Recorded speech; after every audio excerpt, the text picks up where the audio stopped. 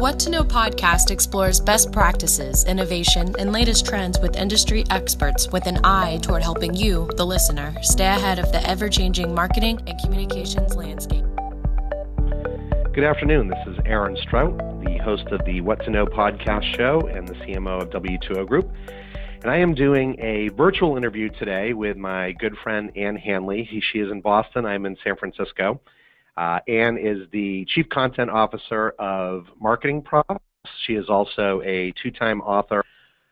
She is a regular keynote speaker and a just really good person. Welcome, Ann. It's a pleasure to have you on the show. Aaron, I am really happy to be here, although I do wish we were in the same city because that would be fun. And we have almost been in the same city a couple of times recently, including Philadelphia during the summer, where I think we may have actually been in the same building at the same time, randomly or right next to each other. So one of these days we will get together in person. But thank you for agreeing to do this on short notice. Oh yeah, no, I'm honored and I'm very happy to be here. So thank you for having me. And the backstory for that, just so everyone knows, is I've actually had Ann on my target list for a while, so she's not someone that was just a last-minute fill-in. I begged her and pleaded her to do this because I ran out of runway. I was supposed to have another guest on this week, but this is why we're doing this via the phone versus in person. But I would like to jump in and just talk about your impressive background, and this is the thing that I think is funny sometimes when you get to know someone. We've known each other, maybe 8 or 10 years via the Boston connection and social media. But, and I may have known about the Globe piece, but you started your career as an associate editor at the Banker and Tradesman, which I knew from my Fidelity Investment days, before moving to the Boston Globe as a correspondent. And then after writing, for a variety of B2B and consumer magazines, you co-founded this little publication called ClickZ, which some of the millennials may not sort of be as excited about, but certainly I think I had forgotten about that piece. And you were actually you led ClickZ and co-founded it. Let's talk a little bit about that. And this isn't even the most impressive thing that I think you've done over the course of your career. Yeah. So, in 1997, the notion of using this thing called the internet for marketing was a pretty revolutionary thing, which sounds so funny now, but back then, the internet was so tiny. AOL discs were still coming in the mail. If you remember that, and so it was a very different time. And so, in 1997, my business partner at the time, he became my business partner. He and I had a conversation. I was in the editorial space. I was a content person, which editorial became content. He was in the sales space, and so we decided to come together to form a publication. I had been involved in newspapers, as you pointed out, for a long time. I had done a lot of work with magazines. And so then the idea of using the internet as a publishing vehicle, we weren't the first to do it, but in the marketing space, we were one of the first because there just wasn't a lot of information out there about how businesses could actually use the internet to market. And so we saw an opportunity and thought, yeah, let's do this. So that was the genesis of it. Well, that's great, and it became quite a powerhouse, and I think anyone that was in the world of digital or marketing, or particularly social, I remember actually pitching ClickZ back in the day when I was the head of marketing after Fidelity for a couple of startups. But you let that run its course, and then you've joined this other company that you've been with, this publishing company that does events and great content and webinars. I've actually been a guest, I think, on a couple of them called Marketing Profs, and you've actually been with them for quite a while. I get a sense that they give you a little bit of leeway because you have written a couple of books as well, and we'll talk about that in a minute. But let's talk a little bit about what that journey has looked like. And, you're the Chief Content Officer. That could probably be a lot of different things. This is a little bit of a leading question because I think I know, but share with the listeners what that means on a day-to-day basis to be the Chief Content Officer of a very well-known B2B marketing content publication. Yeah. So, just to back up for a second and connect it to your last question. So the notion of a chief content officer, that was a title that I made up. I gave myself when I was at ClickZ, which is funny now because, fast forward, 20 years. And geez, 20 years. Holy wow. I know, huh? That's crazy. Yeah, so you fast forward 20 years and the idea of a chief content officer really isn't that unusual, but back then in 1997, people were like, so chief content officer? So are you like the happiness person? And so I gave myself that title, and really my partner and I at the time were like, let's make content in the C-suite. Like, let's make it that important because we're a publisher, and we wanted to highlight the fact that content was just as important as anything else. And so that was kind of a revolutionary idea back then, again, which is just sort of, at the time it was like, yeah, that sounds good. But, fast forward 20 years, and I assumed that same title at Marketing Profs when I took over the content side of things. So when I started, it was very, kind of part-time.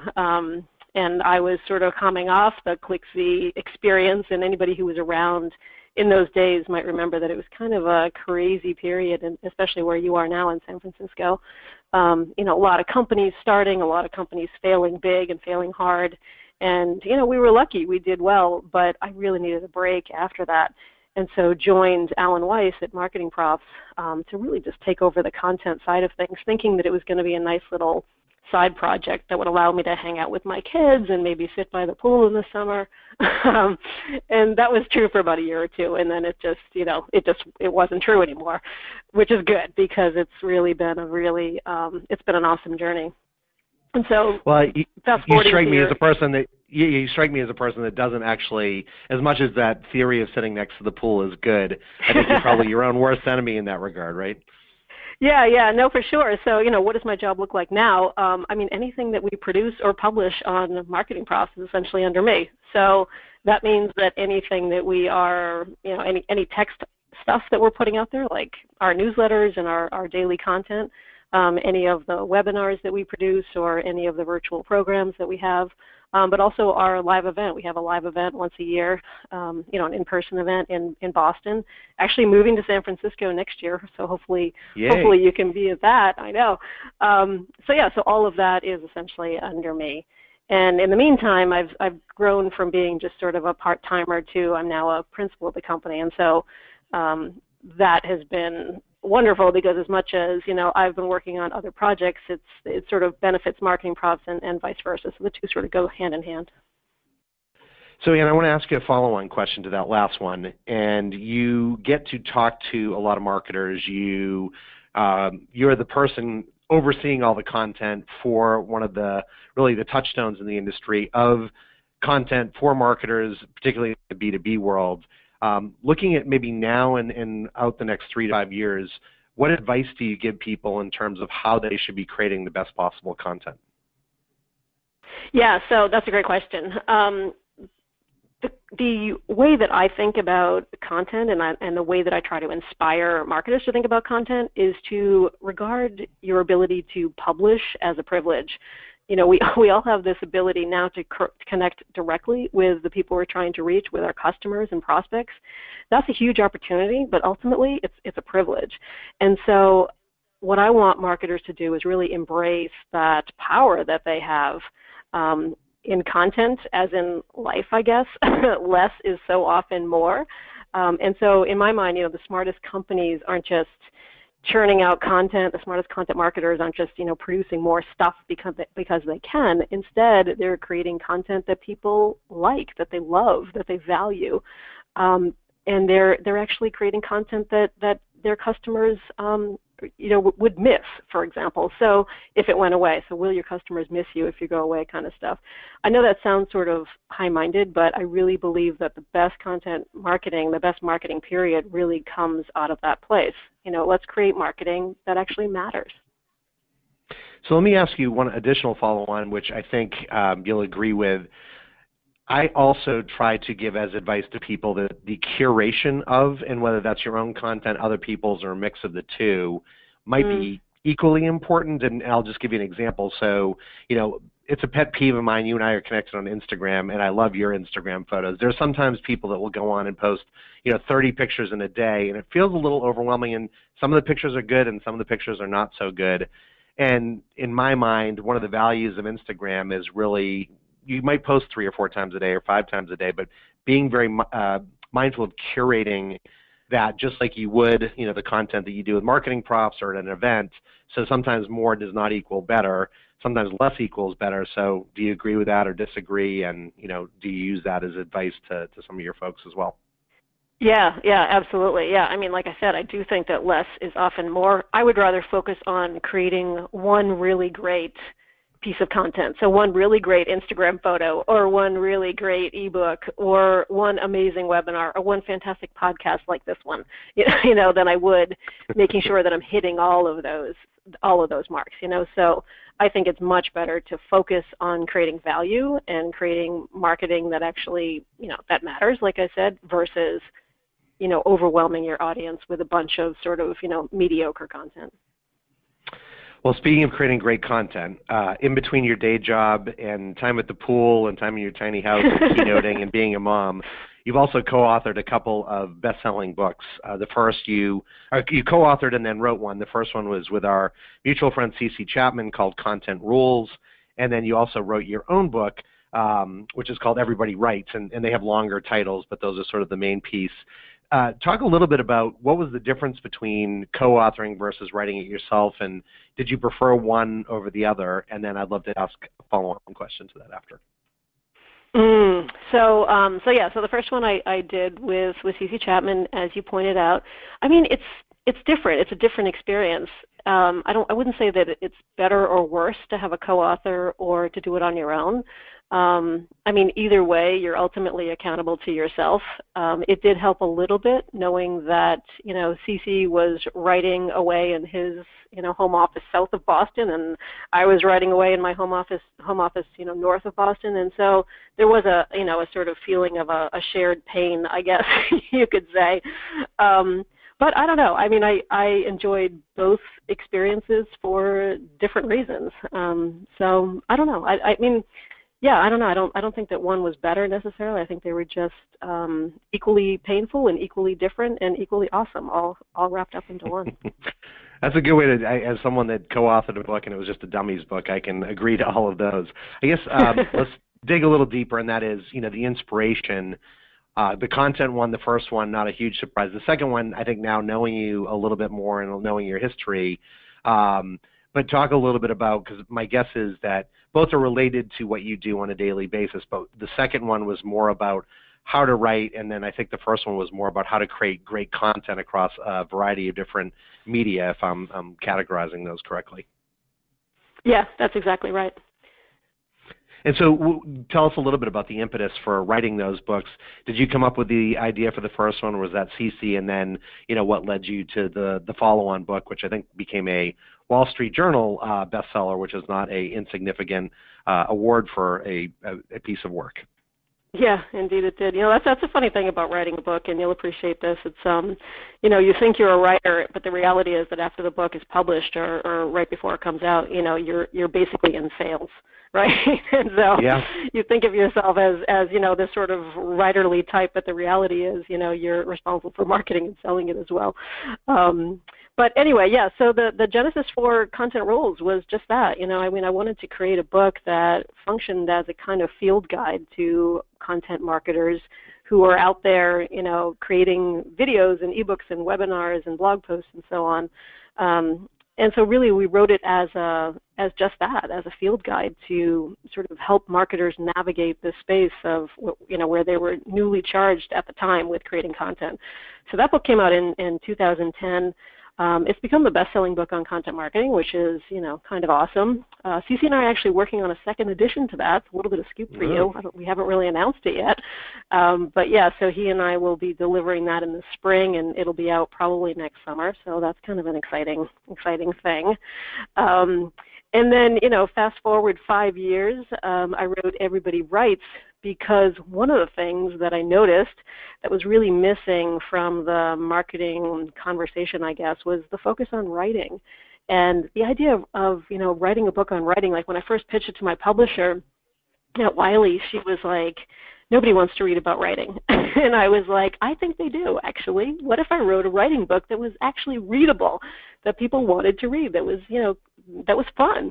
And so that was in the back of my mind as I started putting this book together, I want to make a book about writing that isn't going to make people just groan, because some writing books are kind of pedantic and boring, and I didn't want to create that. I felt like I had to walk the walk. So a lot of people we know, a lot of marketers, a lot of business owners and entrepreneurs and so on, like we haven't taken writing courses since high school, some of us since college. And the rules have definitely changed, especially in a world where, social media is increasingly a big part of the conversation and a big place where we're actually, quote unquote, writing. I'm sort of using air quotes right now, so I thought we need a field guide to help us, embrace this opportunity again. So that's why I wrote it. The new Strunk and White, as someone might say, right?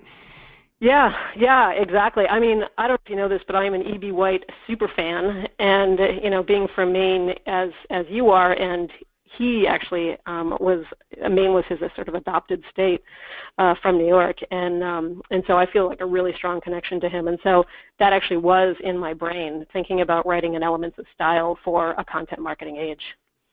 Well, that's cool. I didn't know that, so there's a little nugget, and we have a question that will dive in on that, but I've learned something new about you, which is cool. And this is the portion where I do like to shift gears a little bit more into the personal side, even though it's hard to divorce the personal from the professional in your case.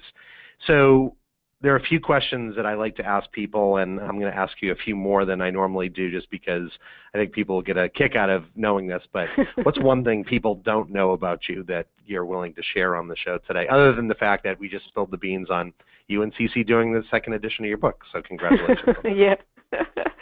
Let's see. What do most people not know about me? I hate to fly. Really hate to fly, as in with a passion, hate to fly. I do it all the time. Severely dislike it, like extreme dislike. Well, I'm sorry that that's the case, given the fact that you're on planes a lot of times, and I did not know that, and we appreciate you sharing that. So I don't know what the solution is. Maybe someone has to figure out that 3D printing where you can actually, transport yourself to a new city without actually having to get on a plane. One other question I do like travel. to ask. That's I know, that's the thing. Irony of traveling is fun. Yeah. No, that traveling is fun. You speak a lot, and so that is crazy. I'm really interested in hearing the answer from you on this one because you get to be with a lot of really smart people, but who, in the vein of who's influencing the influencer, maybe who are one or two folks, past or present, that you could point to and say, this is the person. I think you mentioned one in E.B. White. Anybody else that comes to mind? Yeah, E.B. White for sure would be one. The second is when I was at the Boston Globe, I had an editor there. His name was Dick Powers. He's since passed away. He passed away a few years ago. He was so seminal in my life because he was the one who really showed me that I was not a very good newspaper reporter. Sort of funny enough. So why would I be grateful to him? Because it turns out that I actually was a really good features writer, features reporter, which makes sense because, my approach to content is much more from a storytelling point of view than a straight up journalism reporting point of view. Like I'm not a news person. I'm not a hard news person. I'm more of a features writer. I like putting things in context. I like telling a story. I like the backstory.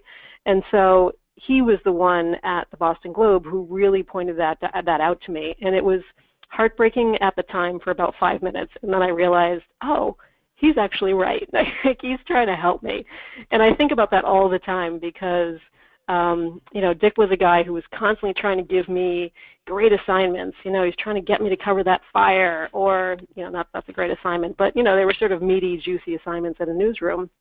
And he was the one who finally had to sit me down one day and say, you know what, like you totally missed the story about that fire because you were too busy focusing on the bones of that house and on the antique books that this woman lost in the fire. It's like that was the whole story. And he's like, you didn't have to do that. So all that to say, he was the one who really helped me understand that I was a much better featured writer and then a straight up news reporter and really sort of changed how I thought about my career and the direction of it. Well, in a modern that's a hard sense, lesson. Sorry, Yeah. I was just going to say that's a hard lesson to learn for a lot of people, is taking feedback like that and not, taking it personally. But it sounds like you did ultimately realize that it was a gift more so than a critique. Yeah. No, he ended up being a great friend and a great mentor for a lot of years. And we kept in touch really long after I left the Boston Globe. So, yeah, truly a great guy, great editor, and just a sort of a hard-boiled news guy. It's like when you think of the cliche of a newsman, it was Dick. So, just a really fantastic guy. I was going to say the other person who, more in sort of from our world, who influences me is Seth Godin. And I know that sounds a little bit like a cliche because, saying that Seth Godin is an inspiration to marketers is pretty much, probably the number one cliche in the marketing world. But I mean that from a content standpoint because his discipline to producing a blog post every single day is something that I truly admire. I struggle with that, even as somebody who prides myself on being a writer and who really values great writing. I have a harder time on the production end of things, actually getting it out the door because I'm such a perfectionist. But Seth Godin publishes every single day, and I've heard him talk about this. I've actually talked to him directly about it too. I mean, the reason he does it is because that's how he thinks, and he feels like the discipline of publishing every single day has value that's beyond anything that we think about from a content marketing standpoint. And so really he does it for him. And I just respect the heck out of the guy. I think he's done some amazing things. Well, it's cool to hear, and it's interesting, just to bring it back to our story today. I have put some rigor into doing this podcast on a regular cadence, something I've never we did with the Quick and Dirty podcast that Jen Leggio and I did, and then ultimately Kyle Flaherty and I did, where we tried to do it live, and we tried to do it, I think every Thursday. But my producer and I have agreed that we are going to put out a show every Thursday, and we actually have done that, save one day where I did a recap. I think for the last, it will be 36 weeks or 37 weeks, and it's sort of like exercising, right, where it's nice to exercise, and if you can do it regularly, it's good, but the people that are committed to getting out there every single day to do it, I am not one of those people. You do develop a different set of muscles, and I agree with Seth that, committing to something and pushing yourself, it gets you to do things differently than you might normally. Obviously, the writing is good, the recording and interviewing is good, but it does force you to dig down deep and commit to something that, I think many of us don't normally commit to. So I love that point, and thank you for sharing that. The last two questions are book and music related, and I do want to be quick just because, one, I'm taking more of your time than I promised that I would do. But I do like to ask, for those folks who are interviewing, and I also understand that when you're writing books and speaking and, having a full-time job, it's hard to do that. But are there any books that you've read maybe over the last couple of years, business, fiction, pleasure, that you would like to share with the audience, maybe that spoke to you in some way, shape, or form? Yeah, that's good. Yeah, geez. I mean, I read a lot. I made a commitment earlier this year to avoid social media more, so less screen, more pages, essentially. So avoid social media and actually read more. And I've kept to it, and I feel like it's been a really good thing. So I read a lot. One of my favorite books that I read this year was Between You and Me. It's written by a woman by the name of Mary Norris. She's a longtime copy editor for The New Yorker. She is hilarious. And so it's a part grammar book, part memoir, part storytelling, part sort of snarky talk about writing and publishing. It's fantastic. So Between You and Me, Mary Norris is one of my favorites. A second one, which is more in the marketing world, and I actually don't read a lot of business books, true confessions time, but one of the ones that I read recently, and I actually wrote the foreword to it, is Your Ad Ignored Here by our friend Tom Fishburne. Do you know Tom, Aaron? I know of Tom, yeah. Yeah, he's out there in San Francisco with you. He's the marketunist, and so what he does is he draws marketing cartoons. And so his book, which just came out last month, actually October, called Your Ad Ignored Here, is a compilation of the marketing cartoons that he's drawn over the past 15 years. any one of those cartoons by themselves are, sort of fun and sort of a nice commentary. But taken all together, the last 15 years, it's almost like a diary of marketing of our world over the past 15 years, because he's commenting on everything from like pre-social media days all the way up to AI. So it sort of reads as almost like a diary or a history of modern marketing over the past 15 years. Just a fun read, quick read, and cartoons. So what's not to love? And you wrote the foreword, so I'll have to check that out. out. Yes, I did. Yeah. Yeah. So last question, and then I have a part one and a part two to it. I like to ask all the guests this. It's a little more fun. And I know you like music. You're stranded on a desert island or deserted island. I've heard both, right, in terms of the usage. But you can only have one album that you can take with you. Don't forget about how do you get the electricity? What would it be and why? Wow, that's a tough one. Geez, I'm tempted to name a classic, but you know what? I'm not. I'm actually going to go. I'm going to go with Hamilton, because It's been a relatively. I know it's been. I'm a little surprised too. It's been a relatively new obsession of mine.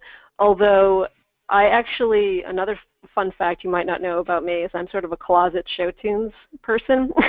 So did not know that. I guess not shocked. I didn't know that. No.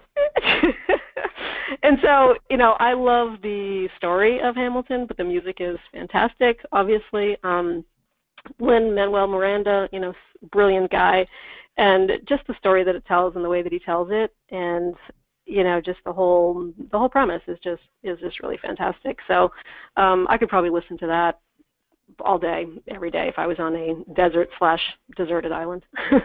Well, it's good to know. And I have not seen Hamilton yet. Everyone I know, I think, has, but I have heard amazing things, not only about the musical itself, but also the soundtrack. So I will definitely have to check it out now. So this is my one bonus to you, and I do want to throw this out. One of my other guests teed this up as an idea, and this is his party trick. But because I think this would be fun with you, what is your go-to karaoke song? I'm assuming you probably do karaoke every once in a while.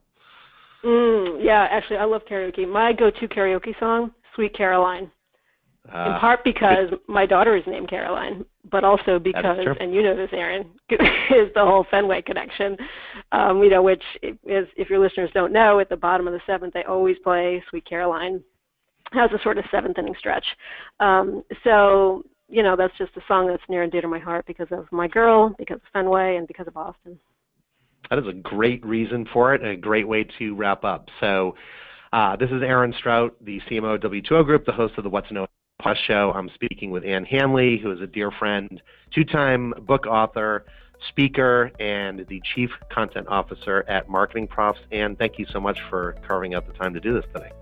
Aaron, thank you so much for having me. This was really fun. It's nice when you can do this among friends. So have a great rest of your day. Thank you to the listeners, and I hope to see you in person soon. Want more episodes of the What to Know podcast? We post a new episode every Thursday. Check them out on iTunes, the podcast app, and the podcast page at w2ogroup.com/what to know.